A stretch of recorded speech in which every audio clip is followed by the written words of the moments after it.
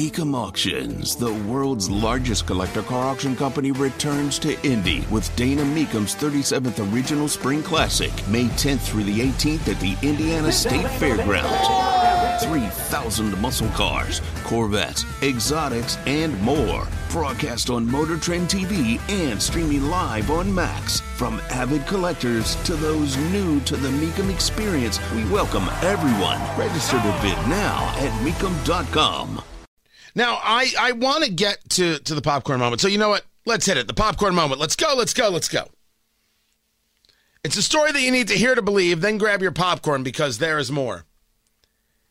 You understand that social media is not real life. And that people who cannot actually engage, they come a-hunting.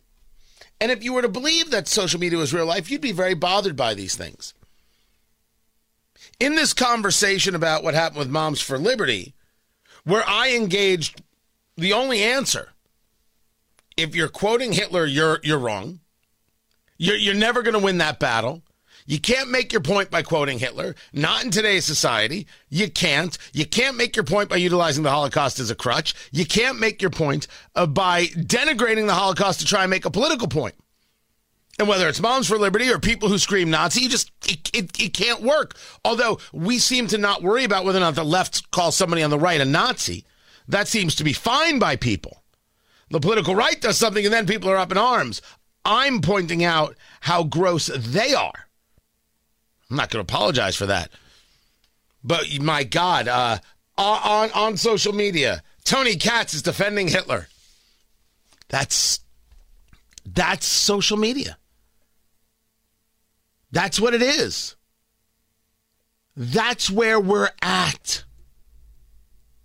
No actual nuance. No just saying that was a bad thing to do, the wrong thing to do, don't do that. And then people going on with their day. Destruction.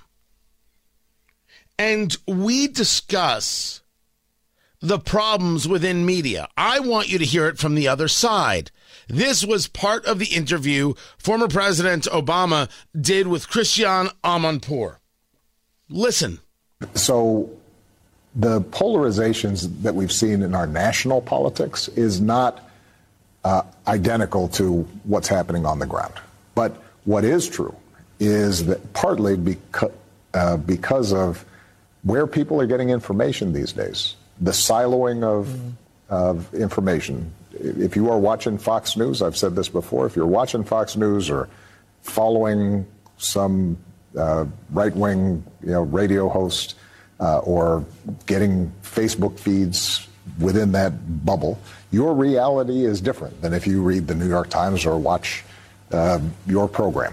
And when people are getting such fundamentally different facts, or what they think to be facts, and their worldviews are so skewed in one direction or another, then it's very hard for democracy to work. So this is the reason why I've been spending a lot of time both in the foundation and in other work talking about these problems of misinformation, not just the kind of misinformation that we see Putin engaging in the Ukraine situation, not just during election time, but just this constant demonization of the other side, making people fearful of each other.